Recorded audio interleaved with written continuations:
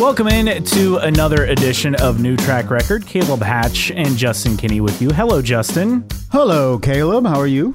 Doing well, and we're now in the thick of the season. The points championship has begun. Yes, and our every waking moment is spent on analyzing those point standings. So let's look at the point standings. Will Power winning the Chevrolet Detroit Grand Prix, the final edition on the Belle Isle circuit for IndyCar, and Will Power, your points leader. And also picked by both you and me. That's right. To win the race. So we go out of Belle Isle in style. Nice rhyme there. Thank you.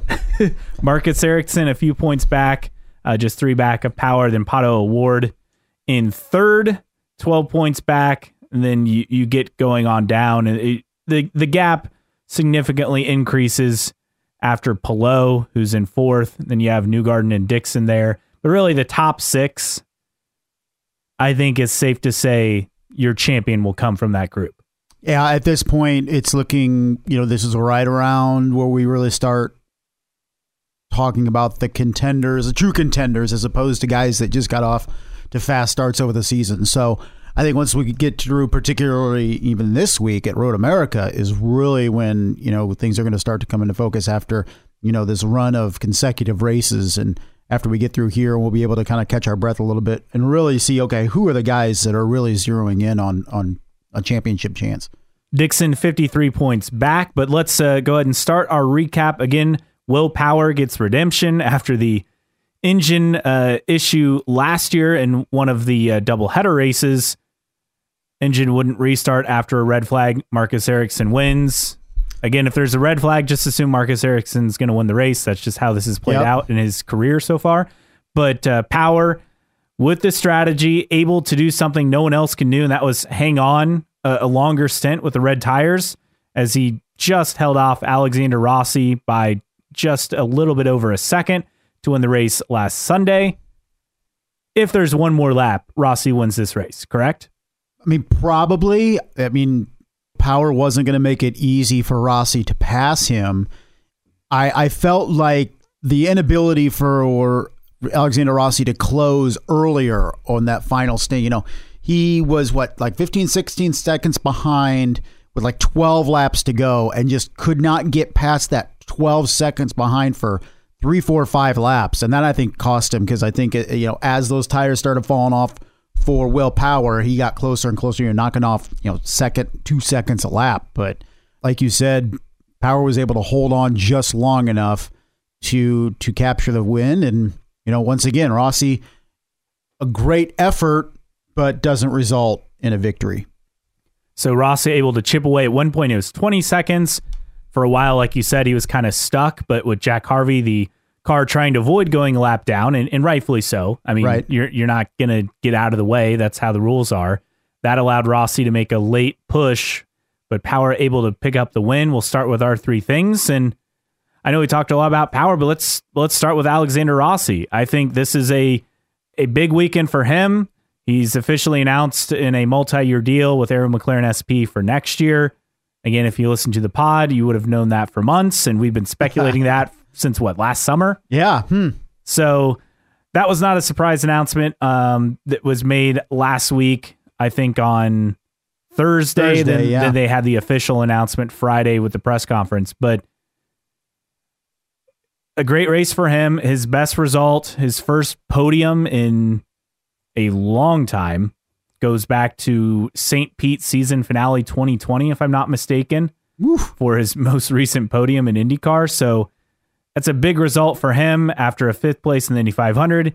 He goes to Road America, his last win, which came back in 2019 at Road America. It seems like there's finally some momentum for Rossi. Well, he has a stable future going ahead. Those at this point, there's no uncertainty or kind of looking ahead and really not knowing what's going to happen going into the future. But Rossi now has his future set, and he's had his future set for a while. This has been behind closed doors a deal for quite some time. So, but now that it's out in the open and official, I think he can race, a little bit more free, and nothing happened over the weekend. He didn't make any mistakes. The team didn't make any mistakes either. So It was, unfortunately, that's kind of been the exception instead of the rule with that team. But he was able to put it all together for a weekend, and it resulted in a runner-up finish. Unfortunately, Will Power is just a little bit better. And to correct myself, last podium was Portland of last year, but his last run of consecutive races, top 5 or better, you got to go back pretty far, all the way to the 2020 season when he was second and then third at the Harvest GP races. So it's been a while for some consistent results for Rossi, and I think, maybe this is the momentum, and people will, I think, want to say on the surface, well, he's finally getting better results because his future is settled. I'd say no, because I think his future was settled months ago. Right. It's just the announcement, though, does get a little bit of weight off your shoulders, though. You can't discredit that. Right. I agree. I find it hard to buy into now that he that he's secured this deal, now that he can race, I don't know, without mentally worrying about I don't know, because he's known about this for months, right? So I just think it was good timing. I just think, the car, he got a good car, had a good car from the team, and he was able to put a good drive together. I'm not sure if what we saw out of him over the weekend on track had anything or much of anything to do with the announcement that was made. Really, I just feel, if anything, it just shakes some bad vibes off and maybe gets him back on the right track, and you'll see if he can continue it into Road America this weekend.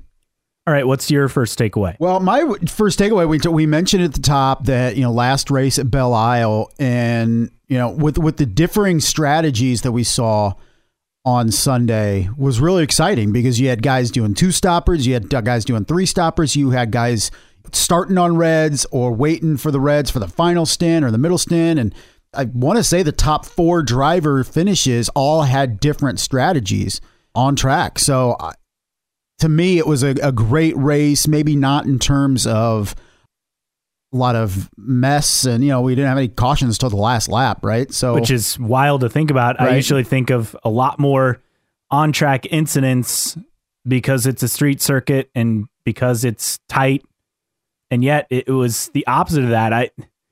I mean, to go nearly caution-free the entire race was shocking. It was wild. I mean, to get through turn 1 was shocking. I was like, well, once they get to turn 4, something's going to happen. They get through turn 4 as well, and I think, kind of the pent-up energy that you have over a couple weeks in Indianapolis, and, you can't touch there, that made drivers kind of, okay, now that I can beat and bang a little bit on the streets of Belle Isle. But we didn't see any of that. And it was a good farewell, like I said, to Belle Isle. It's a rough track. It's a physical track. We see that it's a strategic track on how you're going to play it.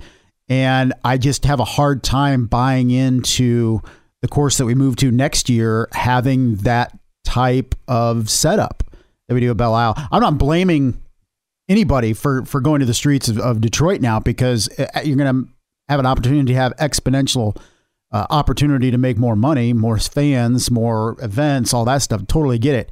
But I just have a hard time seeing the street course match up to what we've seen at Belle Isle. Which is crazy, because you go back to Belle Isle and the circuit before they came back in 2012. So when they were not in Detroit during the recession, I mean, it was so tough to pass. It was not a good race.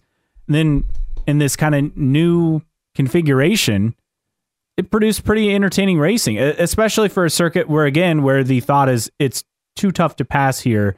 So we'll just hope we can be entertained by something on track. And I feel like it feeds into naturally coming out of Indy. And I know people will say, well, you need an oval after Indy. I don't buy into that, because I think it's a refreshing change for the drivers as you go from a couple weeks at Indy going 230, 240, I can't touch anybody, to going to the confines of Belle Isle and being able to touch and beat and bang. And I think that's refreshing for the drivers.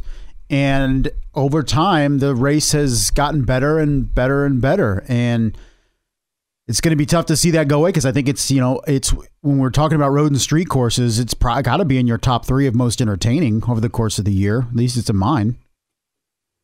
Yeah, I think it became one of the more entertaining races. And you look at the new layout with the split pit lane.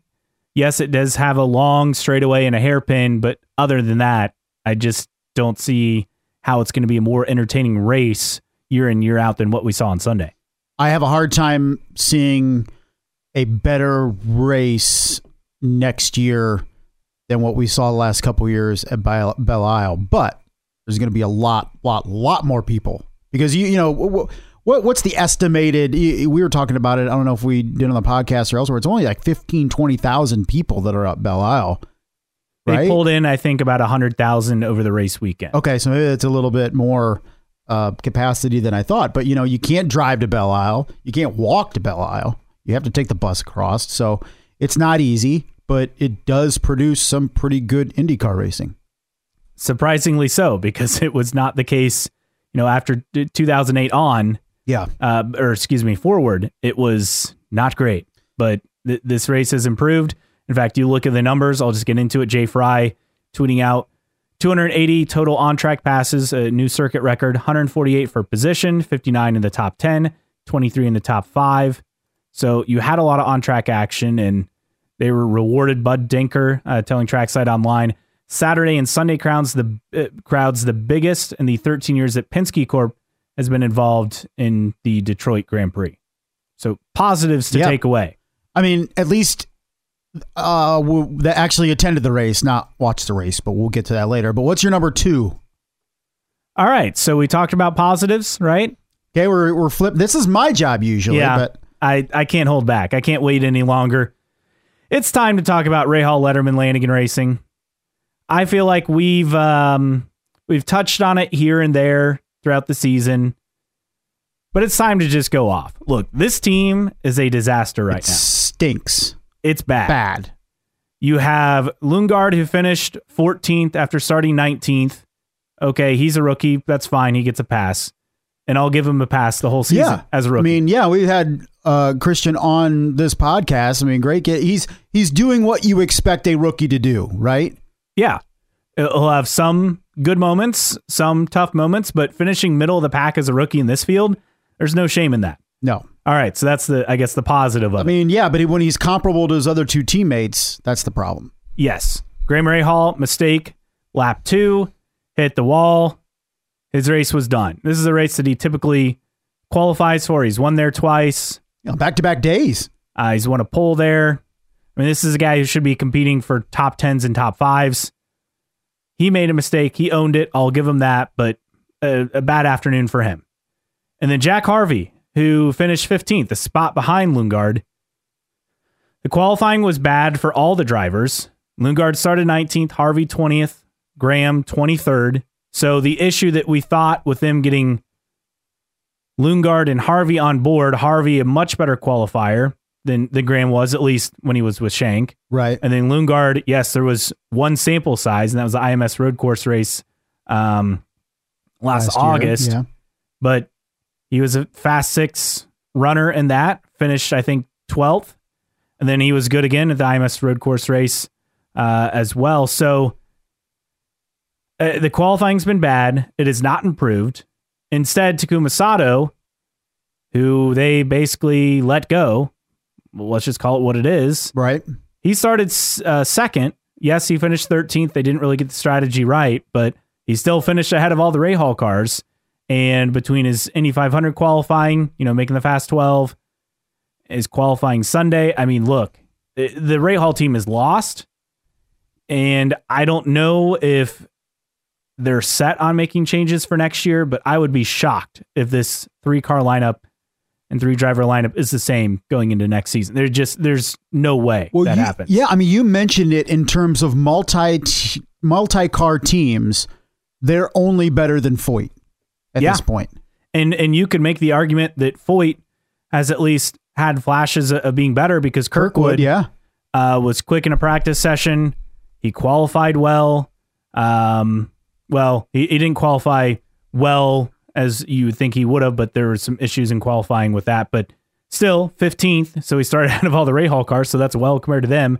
And if not for making a mistake, I mean, he's looking at a top 5 finish, right? Yeah, I mean, top 10 at least, but maybe an opportunity to be top 5. So, yeah, you're right. We've seen maybe a little bit more flashes from Foyt than we have Rahal, but you're absolutely right. I mean, we thought it puzzling at the time that Jack Harvey left Meyer Shank, that he had an actual another suitor in Rahal Letterman Lanigan Racing, because let's be honest, Jack Harvey has not gotten results in his entire IndyCar career. I mean, what is he at? Like, he's got to be close to 40 races at least. Maybe he has even 50? one podium in his 55 races. That's terrible. That's a big enough sample size to say that Jack Harvey is not a good IndyCar driver. Okay? And this is with two different teams. So we can't say, oh, he didn't have it here, didn't have it there. Like, he's not getting the results, right? Graham Rahal is regressing significantly. So many people are hung up, and maybe this is him too, like the lost opportunity at Indy last year. I mean, what are his results since Indy last year? Has he had any podiums, Graham Rahal, since Indianapolis last year? I mean, we all kind of look at that race and say, man, he had a great chance of winning that race.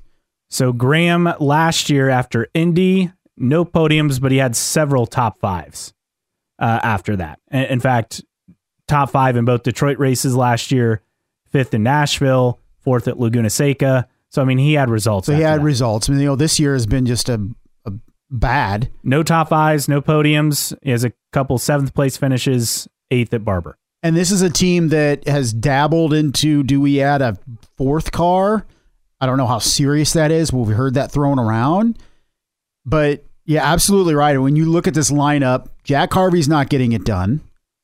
Christian Lundgaard gets a pass, but you expect year two for him to take some strides next year. And quite frankly, Graham Rahal hasn't performed up to expectations. Lundgaard is 17th in points, and he's the top rookie at the moment. He is ahead of Takuma Sato in the point standings by two.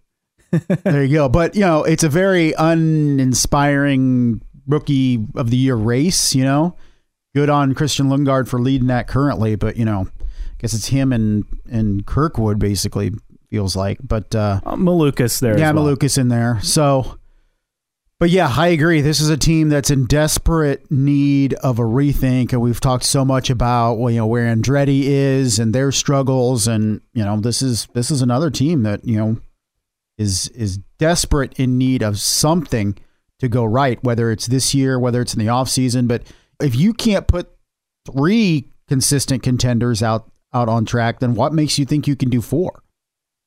Yeah, I think the four is a bit of a pipe dream. You got to get results, right? And I don't think, from ownership, sponsors to the drivers themselves, I don't think anyone's happy with the results of the team so far. They're much higher expectations, especially when it came to qualifying, because Jack Harvey was seen as a better qualifier than Graham Rahal. Well, he couldn't be much worse. I mean, that's the thing. And, at some point, he just is what he is. Graham Rahal is he's not a good qualifier, right? I mean, that's it. I mean, yeah, and I don't think anyone's going to disagree with that. I don't think his racecraft up until this year has been he can charge through the field every time. Right.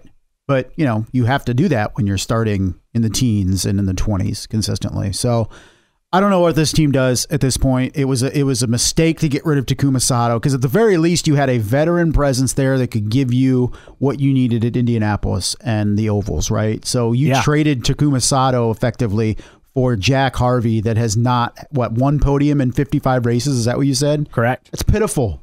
It's terrible.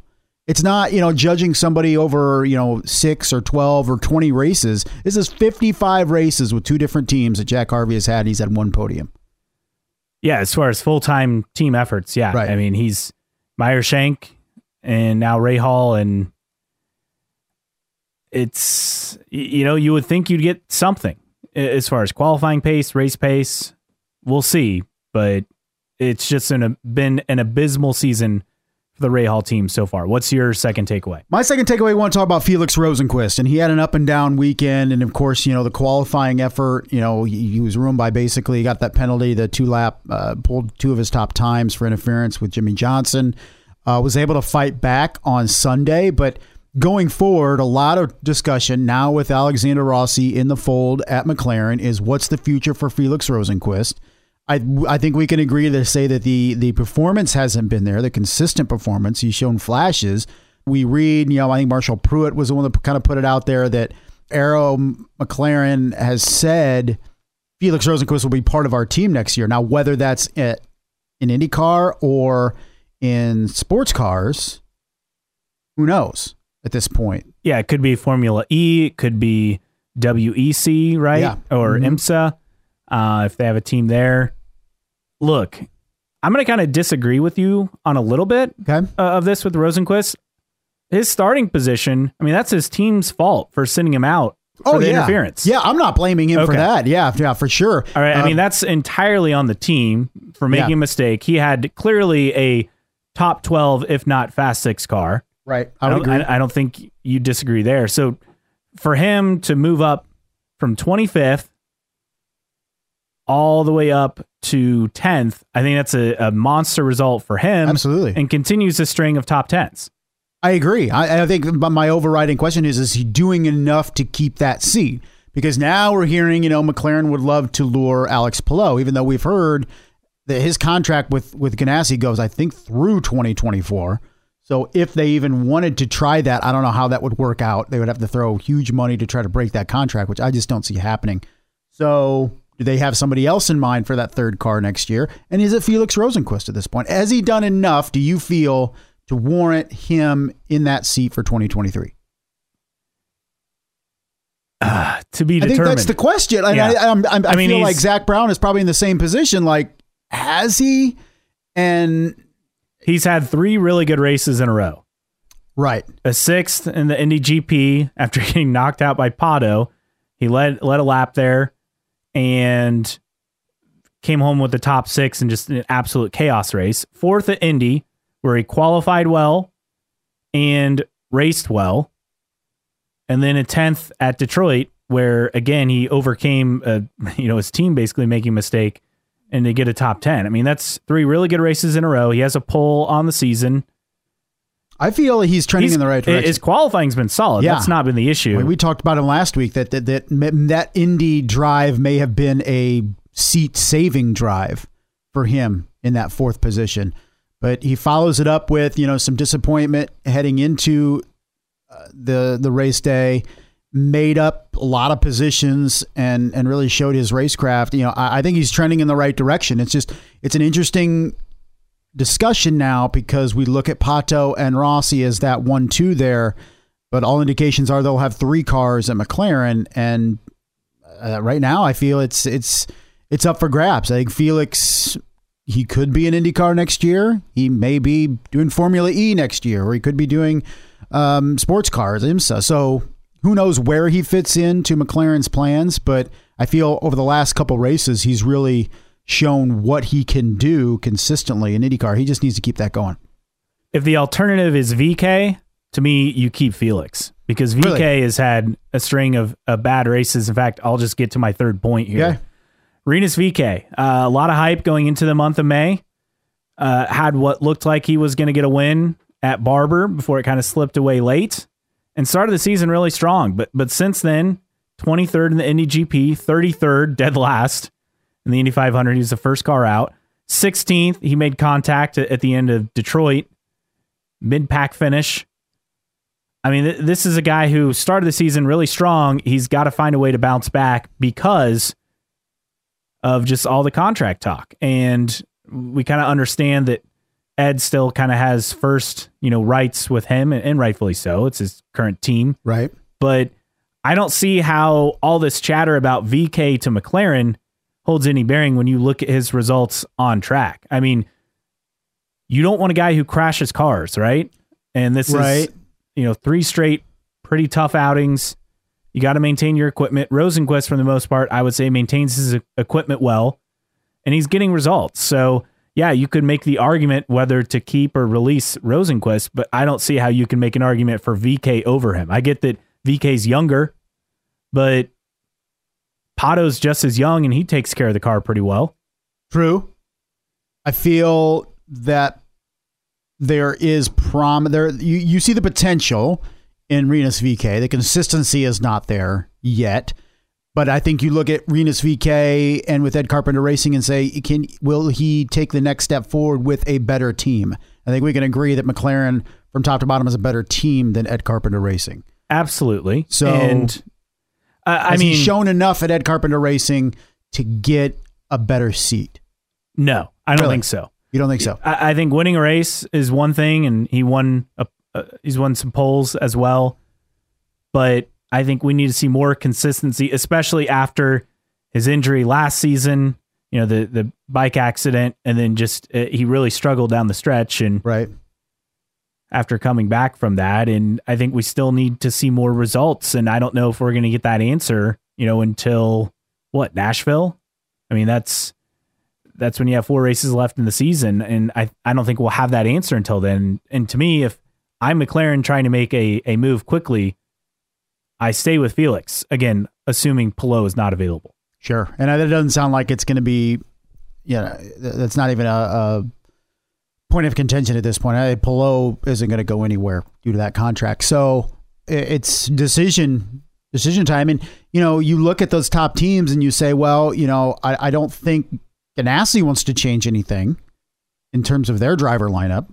No. You look at Penske, and I think they're pretty satisfied with where they're at. Yeah, they're set. I don't think anyone's leaving or moving from Penske. Right. You look at McLaren, who I feel is one of, if we're going to continue to say big 3, they're the third of the big 3, in my opinion. I would agree. They're probably staying the same, except that Felix Rosenqvist seat. And then you look at Andretti and, what questions they have. Kirkwood sliding in, but are there other potential I'd say moves? They're set, because, that if Herta stays, goes there. Oh yeah. Okay. I think he's there. Grosjean's back. Herta's back, unless somehow he gets an F1 seat. Yeah. And then obviously Kirkwood will slot into the 27 car. So kind of the point is when you look at those, what, a lot of people think is the upper echelon teams, there's not going to be open seats. So in terms of silly season with those bigger, better teams, I just don't see a lot of movement. And the movement we know is happening, we already know about, right? So the questions we had, where's Kirkwood go, Rossi, that's been settled.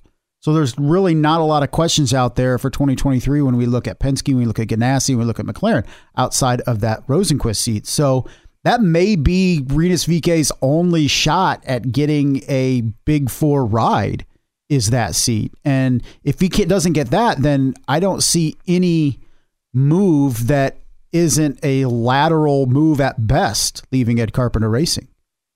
Yeah, and we'll have more on silly season stuff later on, because there's a lot from IndyCar Deep Throat, some tidbits. You mentioned one of them from Marshall Pruitt, Nathan Brown of the Indy Star also with stuff as well. So a lot to get to on silly season after Detroit. So what's your third takeaway? My final takeaway, Santino Ferrucci, he put in the wall, but another, I think, pretty impressive weekend for Santucci. And do we feel with every weekend, with every race that he does, and he shows his competency, does he get an opportunity at a full-time seat? And I really feel like him sliding into that Kirkwood seat next year for AJ Foyt would be a good move for both, in my opinion.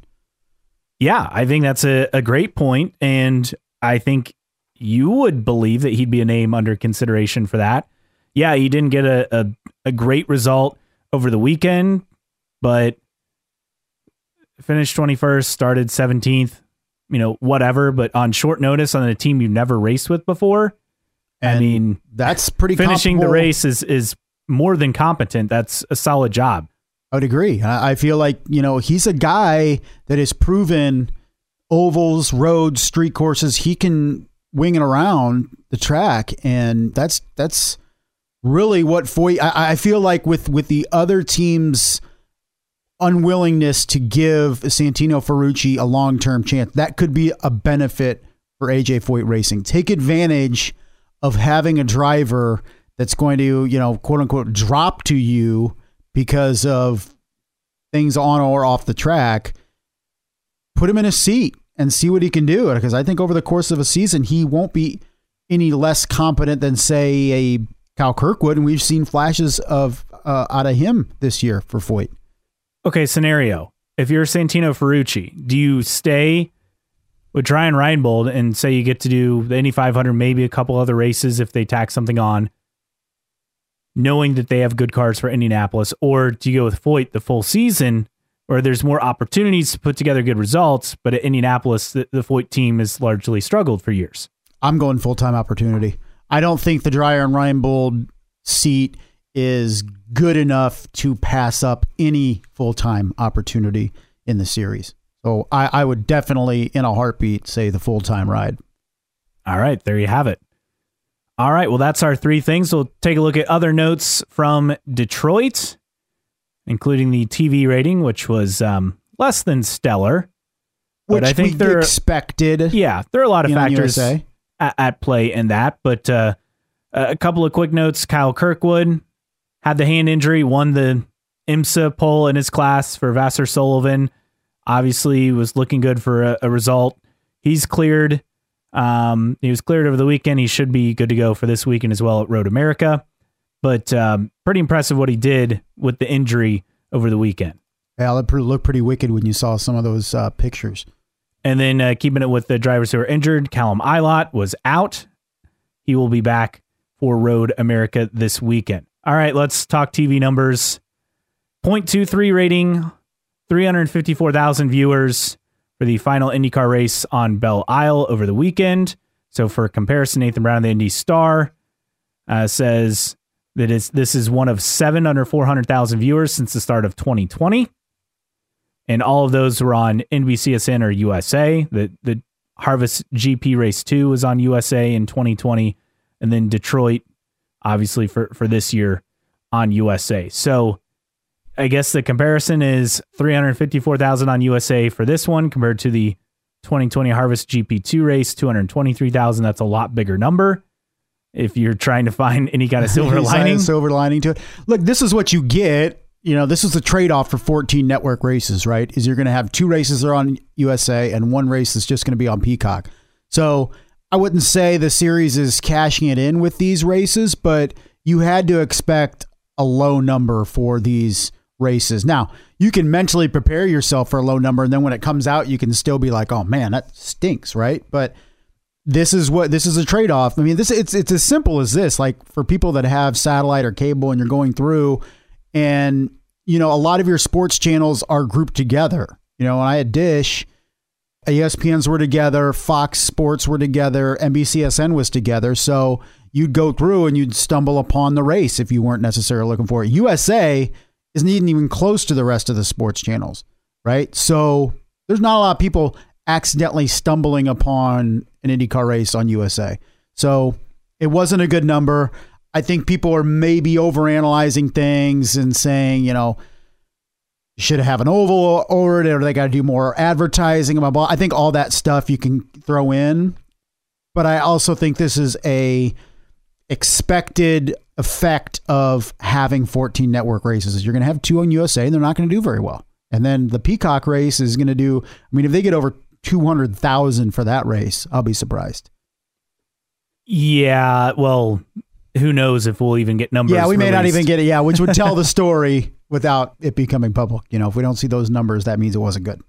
You look at the numbers and look, like you said, it's not great, but NASCAR literally started minutes apart from IndyCar at Gateway in the inaugural race there, and that was on FS1. You had a women's golf event that was on... It was on USA. USA. That's why it didn't start earlier. Yeah, and then moved to NBC. That's why it wasn't on NBC. There's just a lot going on. It's also summer, which, granted, most of the IndyCar races are in summer, but it makes it tough. And the weekend after the Indy 500, I don't know if there's a hangover or what. I feel like, and correct me if I'm wrong, because I don't know very many, if any, casual IndyCar watchers, fans, but after the spectacle that is the Indianapolis 500, some people will say, oh, you got to keep that momentum going. You need that race right after Indy to keep it. I don't know if people are mentally set to watch another race after a week, if that makes sense. I don't know if after the Indianapolis 500, are they eager, talking about casual fans or people that just, you know, turn on the 500, are they eager then to watch another race? Or is it almost like, you know, hey, I got to take a break, you know, it's not a need. It's not a want. I find it very, and I don't know if you've ever met one, Caleb, of a hard time finding somebody that watched the Indianapolis 500 and then is like, oh yeah, when's the next race? I want to watch. For casual people, they go to the Indy 500 because they just want to see it. Right. And or watch it. Yeah. And they're not going to ask that question. Right. Not because they didn't enjoy their time at the 500. It's just, I don't know. It sadly doesn't resonate on a week-to-week basis. Right. And a lot of people tune into the 500. It's like, man, they got another race next week. Some people will say, yeah, that's great. But they're like, I think people are like, man, I sat in front of the TV last Sunday watching a race. I don't really want to do that this Sunday. we didn't do anything last week. We're going to do something this week because there's, not the 500. I'm just saying, I don't know if there's this such thing as, this momentum out of the Indianapolis 500 that a lot of people like to claim there could be. It's probably a bit overrated, and they could run an oval and run Milwaukee and put it on network TV, and the race start at a little afternoon Eastern, and the rating probably would be. I mean, you get 1 million. If you get 1 million, that's great, but that's what you'd expect for any other race on network. Yeah, I don't think you're getting 2 million in that scenario. Exactly. Week after the Indianapolis 500. I just don't see that residual effect that people like to think is out there. And, I saw people make this argument on Twitter this week. The races themselves are having great attendance this year. And I think that is key. Yeah. Like, the TV ratings will come and go. And look, the future of streaming is closer than you think when it comes to TV. IndyCar eventually would not be surprising if it's just all on Peacock or IndyCar TV that they'll call it, and you pay $50, $100, so you get the whole season and every session streaming. I mean, I don't feel like we're that far off from that. That could happen in 5 years, 10 years max. Right. So the fact that attendance has been good at most of these races this year, with the exception of Texas, I think that's something that we should focus more on. And the TV ratings will come and go. I would expect Road America to have a good TV rating. It usually does. Sure. And starting earlier in the day certainly helps. Definitely helps. Not going directly against NASCAR. Yeah. Not, that'll help. There's an F1 race, but it'll finish before IndyCar. So these are all factors that come into play. I think so. And I think in the end, you mentioned, having healthy events. If without healthy race events, it doesn't matter what the TV rating is, right? You have less events. So correct. That's the important thing. We talk about the chicken and the egg. What you need healthy events, well-attended events to have a race series. So in that respect, so far, so good for IndyCar, with the exception of Texas, of course. All right. Some other notes from the weekend at Detroit. Nick Yeoman pointing this out. 7th different pole sitter in 7 races to start the season. In St. Pete, you had McLaughlin, Texas, Rosenquist, Long Beach, Herta, Barber, VK.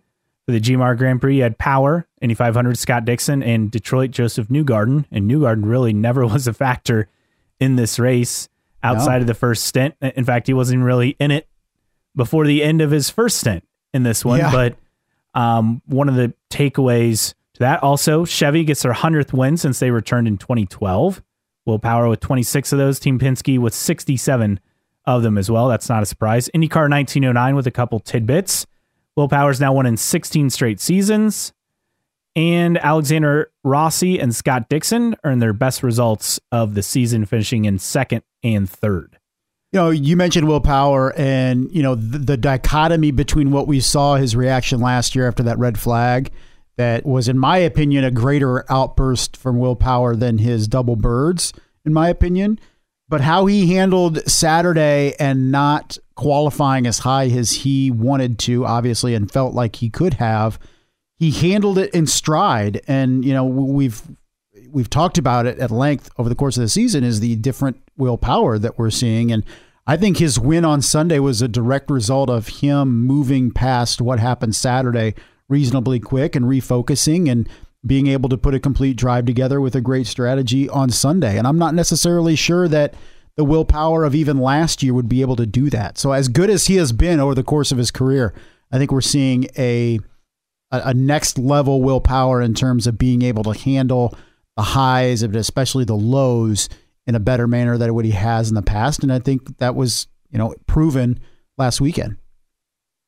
And a final useless tidbit that I pointed out to you on Sunday, the drivers finishing in the top 7 in this race all represented the top 7 of the point standings. That wasn't a big earth-shattering day for the point standings, right? I mean, it was, I think you even mentioned maybe 9 of the top 10 finishers in the race were already in the top 10 Correct. In points. And the only anomaly was Herta, who finished in 8th, and he's 11th in points. Yeah, so it didn't shake things up too much. We'll see if the same thing happens this week at Road America.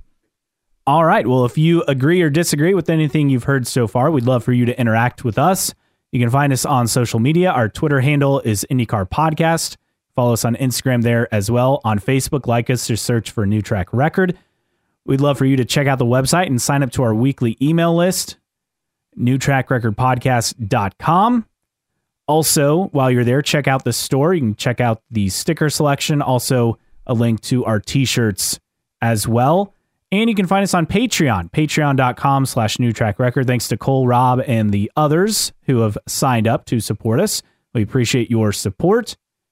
And you can always find us on your favorite podcasting platforms, Apple Podcasts. If you follow us on there, do us a favor, give us a 5-star rating if you could. If you're really nice, write a review. Also, Spotify, Google Podcasts, Amazon Music, or wherever you follow your podcasts, all for free. Okay, Justin, mailbag time, and plenty to discuss this week. Let's go. So what do you got? We go back and back and back and back and back in the archive, just because there's so much. And the first one, shout out to you, and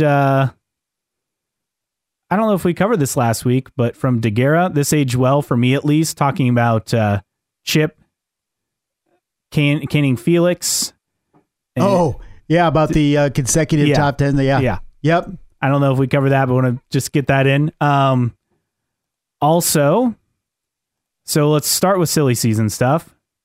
Jenna Fryer tweeting, since at least half the paddock is talking about it, the most common name mentioned for the third McLaren seat is the reigning IndyCar champion. So Pato, Rossi, and Palou. A lot of responses here. DC Soda says, well, that came out of nowhere. Be surprised for Ganassi to let go the heir apparent, though. Hunter's Way 67. Palou would be a fool to leave CGR. He's primed to be the number one driver in the near future, if not sooner. And Daguerre says, I see the future. Palou to Arrow McLaren SP. Lundgaard to Ganassi. Rosenquist to Ray Hall.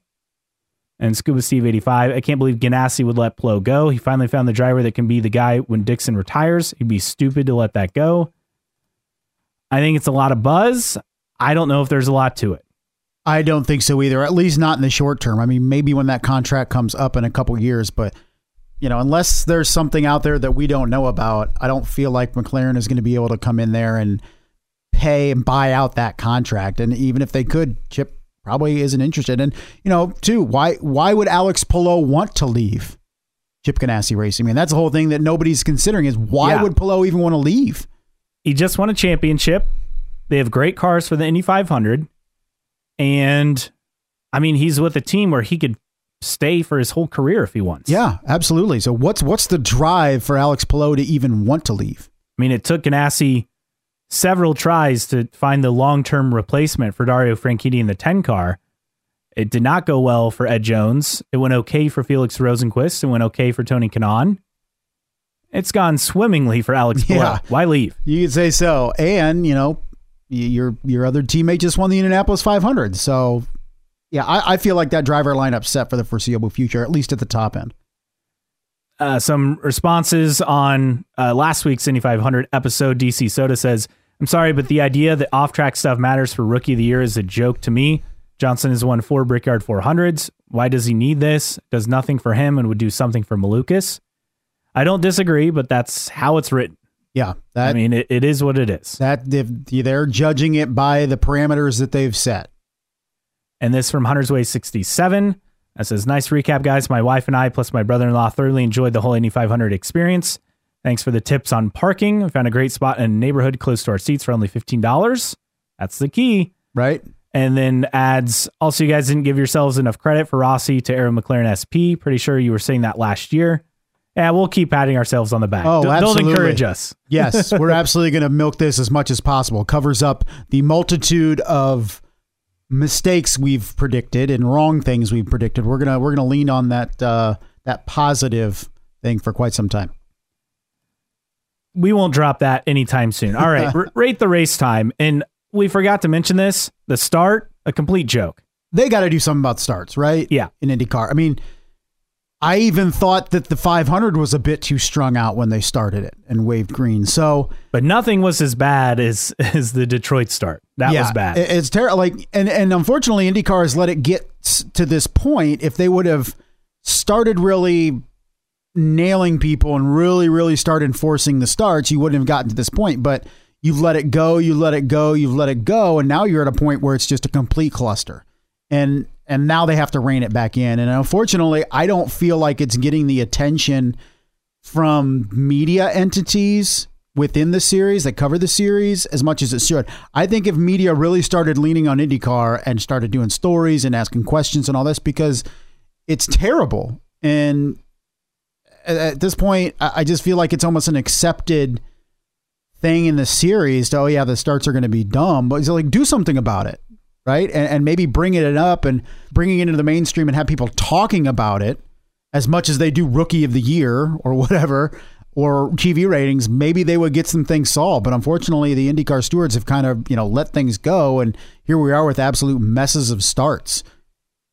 And the starts matter so much, especially on road and street course races, right? Right. But even at ovals, you got guys, kind of slowing down, then speeding up. And, the accordion effect, we see that bite at a couple ovals recently. So none of them are good. Road, street, oval, whatever. It's tough to get a clean, nice, good start in IndyCar nowadays. And unfortunately, they've let it get this way.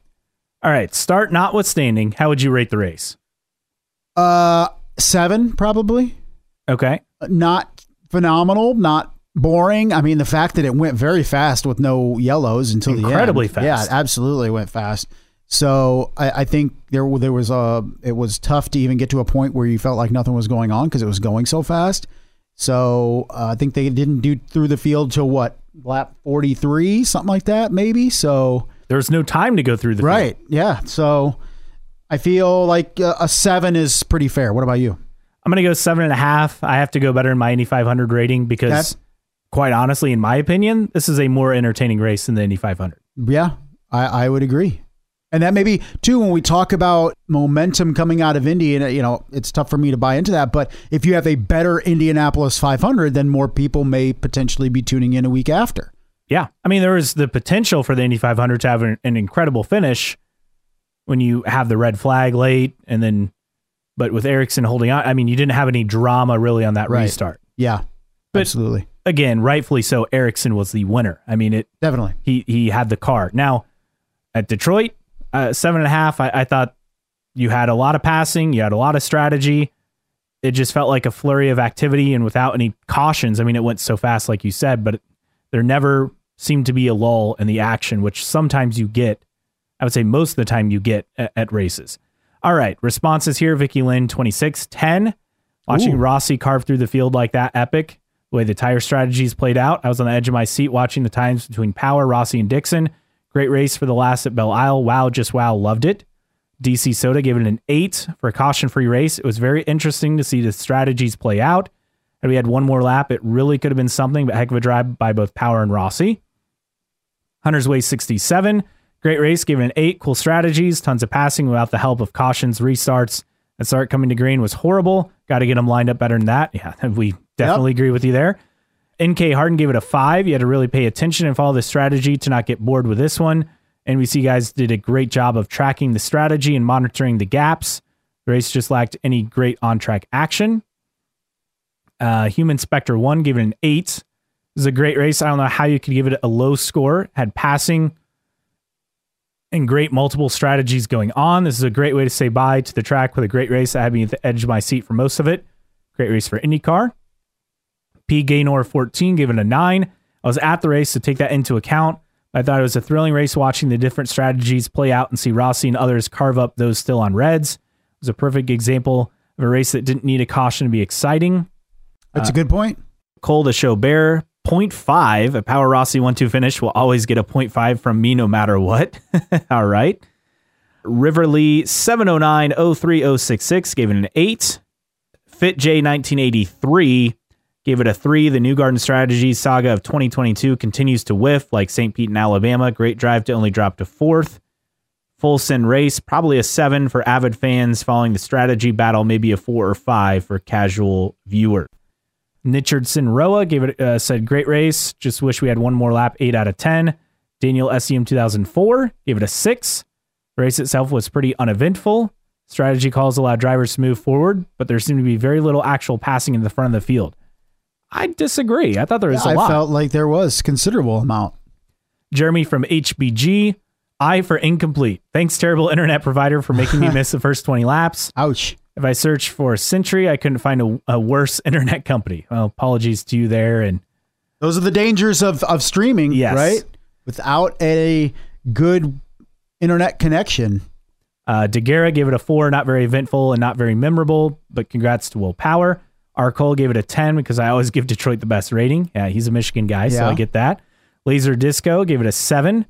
Love the tire strategy games, but watching Power drive by himself for the last 15 laps, the guys in the booth trying to create drama was frustrating.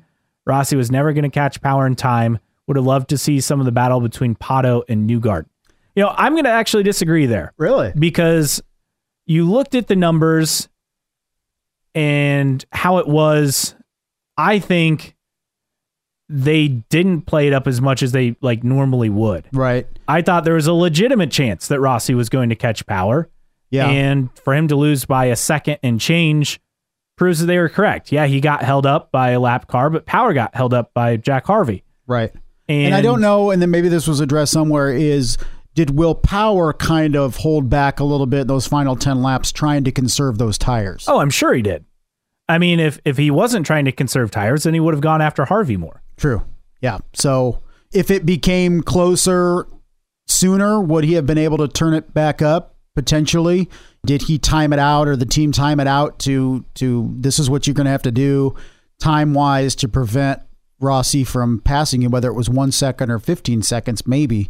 But at least, we think it would have, if it was another lap or two, he's going to get around him, but would have been a good what if, but it worked out for Will Power. Normally, I would say the TV broadcast kind of plays stuff up toward the end more than what's going on.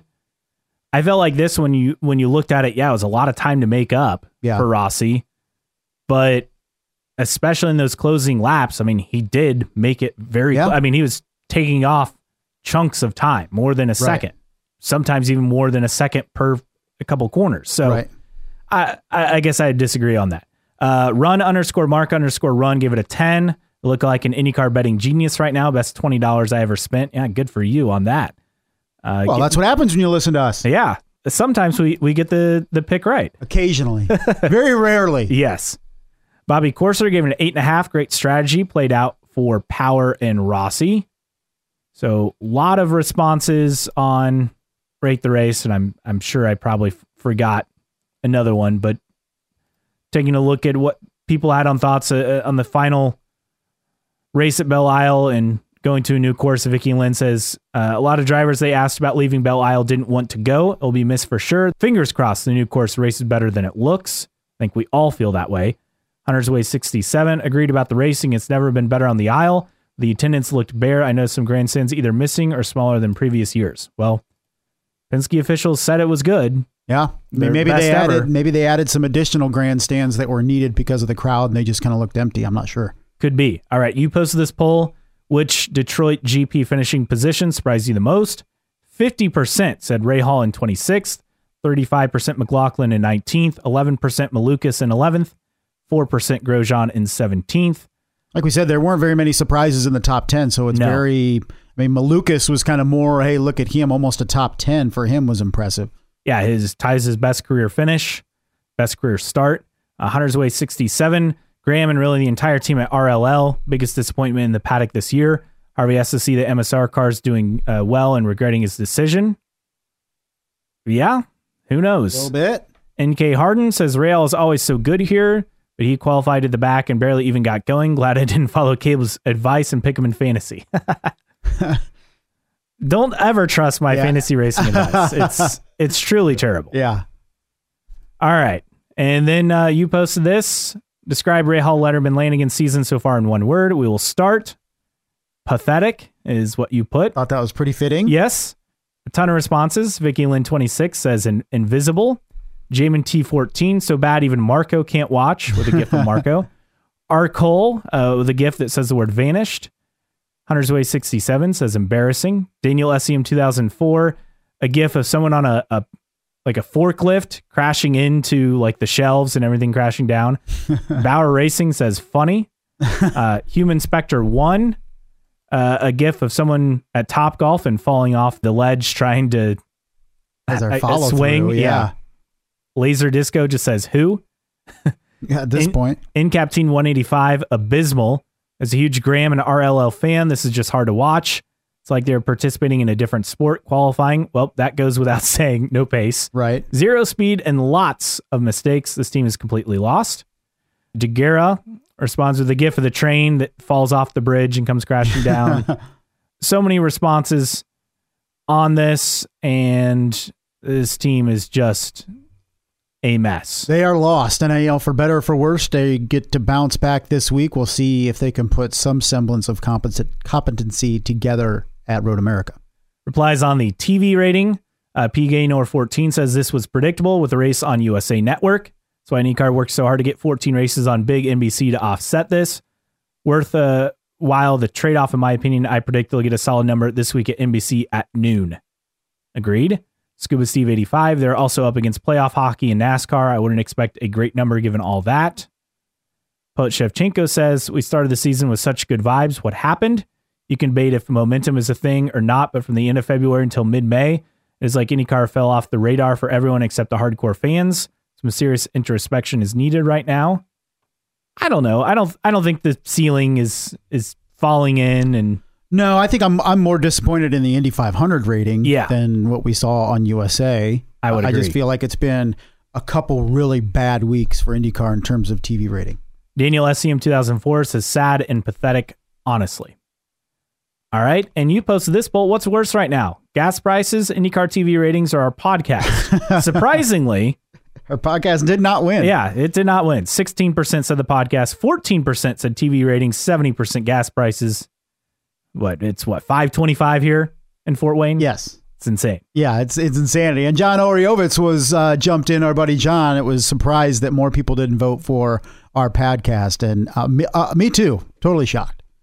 Vicky Lynn 26 says, in reality, gas prices for sure. I watched the race, so I did my part for the ratings, and I love the podcast. So, well, thank you. You're the one. Yeah, well, at least one person does. DC Soda says, I'm really tired of hearing about TV ratings at this point, but I think a week break between the 500 and this would help. Feels like there's always a 500 hangover for fans, too. Yeah, I agree. USA was never going to be great, so whatever. I don't know if that's true, but Eddie Gossage always wanted that week off. Right. And then go right into Texas the week. Maybe there's a point to it. I know there are fans out there that would love races every weekend. I get it. I'm not one of those. You wouldn't want 52 races a year. No, but if you say even Cup 36 or whatever they got now, 35, that's just too much. That's too much for me. Yeah, I have too much other stuff going on, or I'm told that we have other stuff going on. Being married, but it's exhausting. Look, I'm looking forward to Road America, but I'm also, part of me on Sunday is going to be like, man, it would be nice if I didn't have to sit down and watch Baku and then I have to watch IndyCar. I love the sport, don't get me wrong, but I don't need it every week. And after the emotions of May, it's kind of nice to maybe, like us, we've kind of looked at the 500 as that official start of the championship race and all that stuff. Maybe it would be nice if you have a little break. Like you look at Formula One with their summer break, they got 2-3 weeks off. I'm not saying maybe that long, but at least 1 week, and maybe, that's where you hit the unofficial midway point of the year, even though there's, more races left than what you've ran. It does feel like two completely different aspects of the schedule. It's pre-Indy and then post-Indy, I feel. Yes. The teams would love it too. They would love a week or two break after Indy to really refocus and regroup and get some sleep and all that stuff and hit the ground running for the second half of the year. This from Hunter's Way 67. It would help if people actually knew there was a race Sunday. No promotion anywhere from what I could tell. Also, the series has to stop with the is it May yet nonsense. Even if the other races aren't as important as the 500, act like they are. I do feel like there's something there. And maybe when we have more time, maybe in the off season or something, that is a great point, because I do feel, and we've mentioned it here or there, that the series focuses way too much on its pinnacle race. And then Indy Oreo, John Oriovitz, says the IndyCar broadcast itself deserves votes for being bad. Yes, that's what I said. John is very much correct. NK Harden says, how have we gone all season without talking about Will Power's new teeth? Am I the only one who noticed this? I did not notice it. I didn't notice it. He has new teeth? I don't know. I mean, we all knew that Joseph Newgarden a couple years ago was getting some stuff done. I'm going to need a before and after Will Power picture from Mr. Harden. Of the teeth. Yes, of the teeth. So we shall see if, if Scott McLaughlin's getting new veneers here. It's got to be the a next Penske thing. years. Yeah, it's got to be a Penske thing, right? Yes. I mean, you got to have the teeth. A couple other responses that I did not get to on Ray Hall and their season in one word. Again, there were a ton here. Sig Domer says, being a Ray Hall Letterman Lanigan racing fan, depressing. Transocean Trojan, anonymous.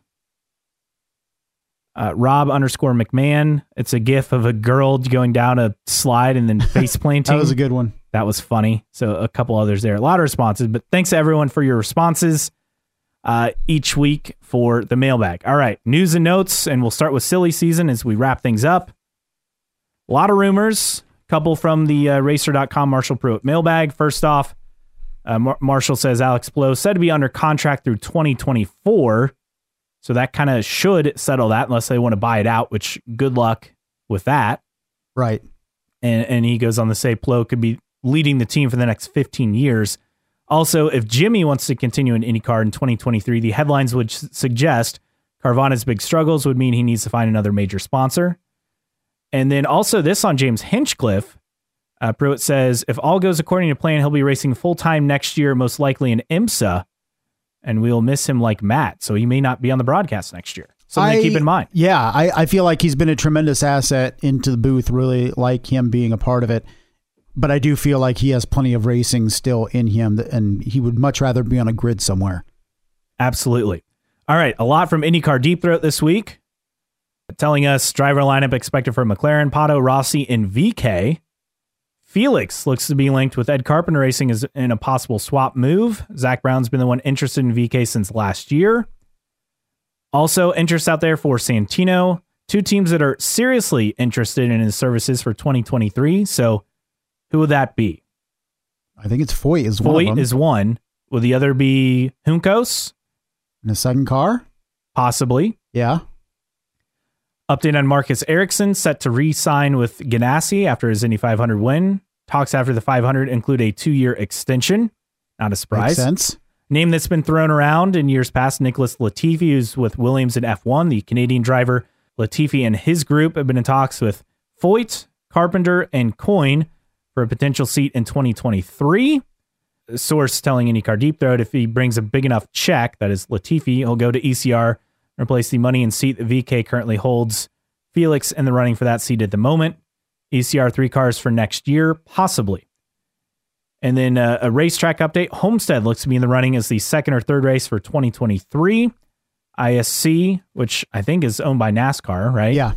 Still pushing for an IndyCar race. And then no further context was given to IndyCar Deep Throat on this, just besides some Jimmy news coming in the next week or two. Jimmy news, huh? We'll keep an eye out for our Jimmy news. My guess would be something sponsor related, or could this be it? Who knows? I don't know if you would make that announcement in the middle of the year that you're done. But No, I don't think so either. yeah, I think. But he may switch. I saw something out there. He could switch to like ovals only, possibly. I mean, I think the proof is in the results that would be a good move. Yeah, we'll see how that plays out. But a lot of notes there, a lot on silly season and things at play for next year. In fact, I think the most interesting silly season thing that we saw, and we've kind of covered a lot over the weekend. Ilott wants to remain with Juncos. That's not really a surprise. There's a lot in Nathan Brown's silly season breakdown of the Indy Star, talking about VK. Could he be on the move? Elio Castroneves in talks, in fact, set to meet down and discuss his future before Road America with the team in a full-time effort. And I thought he was a guy that, unfortunately, he did great in making the Fast Six last weekend. It was good to see that. And then disappointment in the race. Linus Lundqvist, the Swede, if he wins Indy Lights, which he's dominating, he'll be in IndyCar. It's another name to keep an eye on.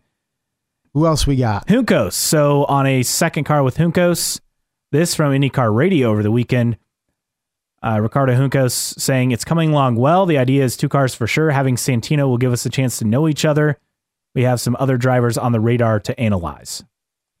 That was interesting. Alex Palou on stuff with him. Jenna Fryer saying Palou very limited in what he can say about his existing contract at Ganassi.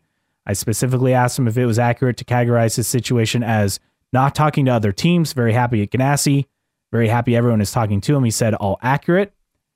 And so I don't expect him to go anywhere, but I think the biggest thing we learned, Tony Kanaan tweeting this, and naturally it's in Portuguese. But he responded to a post on Rossi to McLaren, and this from a Portuguese IndyCar blog.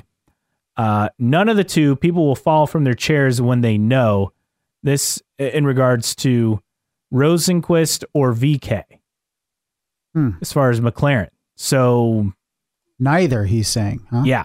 People have thrown out Scott Dixon. People have thrown out Daniel Ricciardo. Well, I don't know, but he says none of the two. We'll see. It's someone that TK is clearly connected with, though. True.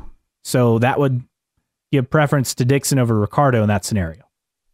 Yeah, it's just very tough to see Dixon ever leaving Ganassi, to me. I would agree. Ever. All right, a couple other news and notes. Preda Autosport, they have the Henry Ford with them as a sponsor. Also, Winnebago RV, Simona Di Silvestro. And interesting weekend going in this. Yeah, it will be interesting to see how they perform this weekend in that third ECR car. There will be a longer practice session, 75 minutes on Friday for the first session of the weekend.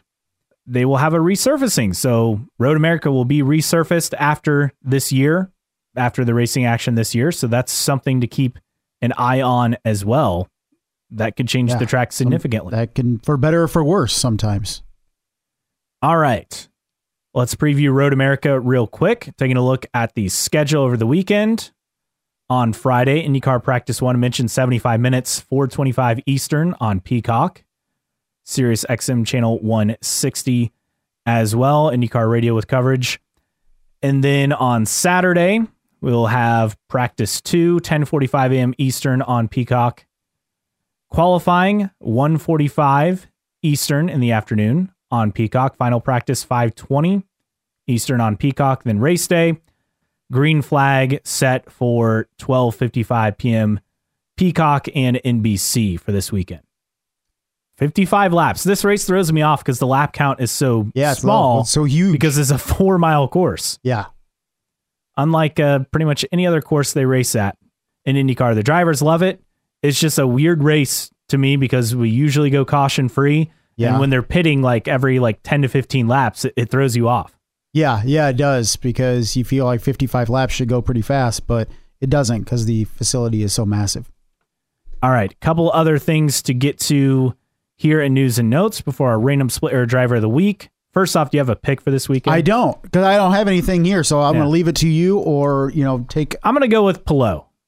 Let's see. I'm going to see. I was going to go Alex Palou. I was thinking. Well, then go with the other guy I was going to pick. Like I'm supposed to know that. His teammate, Scott Dixon. You're going to go Dixon? I am going to go... I'll keep it in the Penske family and go Newgarden for this week. So I'll change my pick to Dixon, and you're going to go Newgarden. I think it'll be one of those two teams winning. I don't know why. Yeah, I think so. That's what I expect.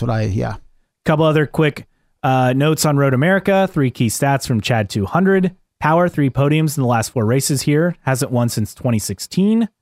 Simon, 8 starts, no podiums, 2 laps led. Herta, 3 front row starts, including pole. Finished 8th, 5th, and 2nd. Never led a lap, which is wild. Yeah. AJ Foyt Racing, they raised $2 million for their Homes for Our Troops campaign. That's really cool. Great to see. And then Carvana Racing teaming up with the American Legion for Driven to Give Back now through June 16th. They'll donate $1 for each email sign up they receive to the American Legion. They've tweeted out a link on the Chip Ganassi Racing Team's Twitter account for that as well. Excellent. Okay, tweets of the week, and it's pretty short, pretty simple, and it's from Colton Herta. Is the split happening in golf? I don't follow golf, but it sounds very split-esque from what's going on. Yes, it does. With what the LIV and the PGA is basically what it is. Correct. All right. Random split era driver of the week time. Do you have one? Because I don't, as I'm sitting here with my son has my phone. I had no research done. So, but talking real quick while you look up one is with that golf thing. And I'm seeing more and more this morning, the split. And even I think it was Ryan McGee with ESPN that made the split reference for IndyCar for this. So very much looking like there's going to be a kart and an IRL in terms of golf. Do we do kart or IRL last week? I can't We recall. did IRL last week. All right. So we're in kart, and we're looking at the 2001 FedEx Championship Series kart season. Okay. All Who right. do we got? So we have Max Wilson of Really? Arciero Blair Racing. He drove in a handful of events. He's born in Germany, but Brazilian parentage. Okay. And he drove in a handful of races for that team in 2000. Lola B2K00 chassis, but a Phoenix engine and then a Ford engine. First 3 races in the Phoenix, did not compete in Motegi.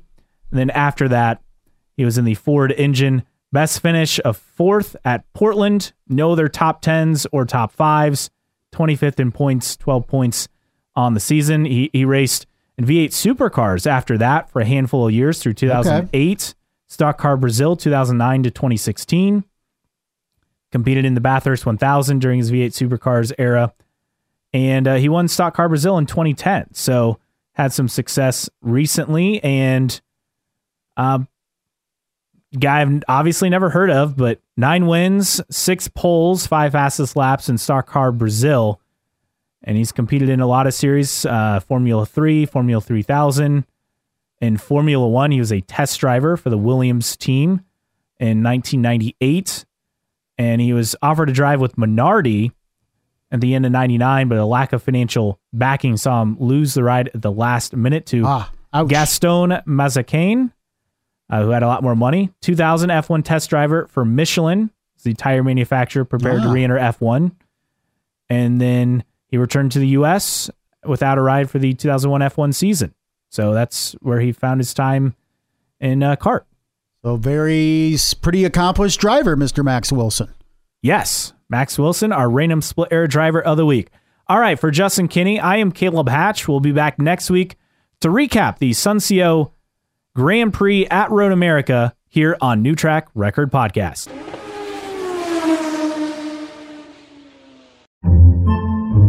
Podcasts by Federated Media.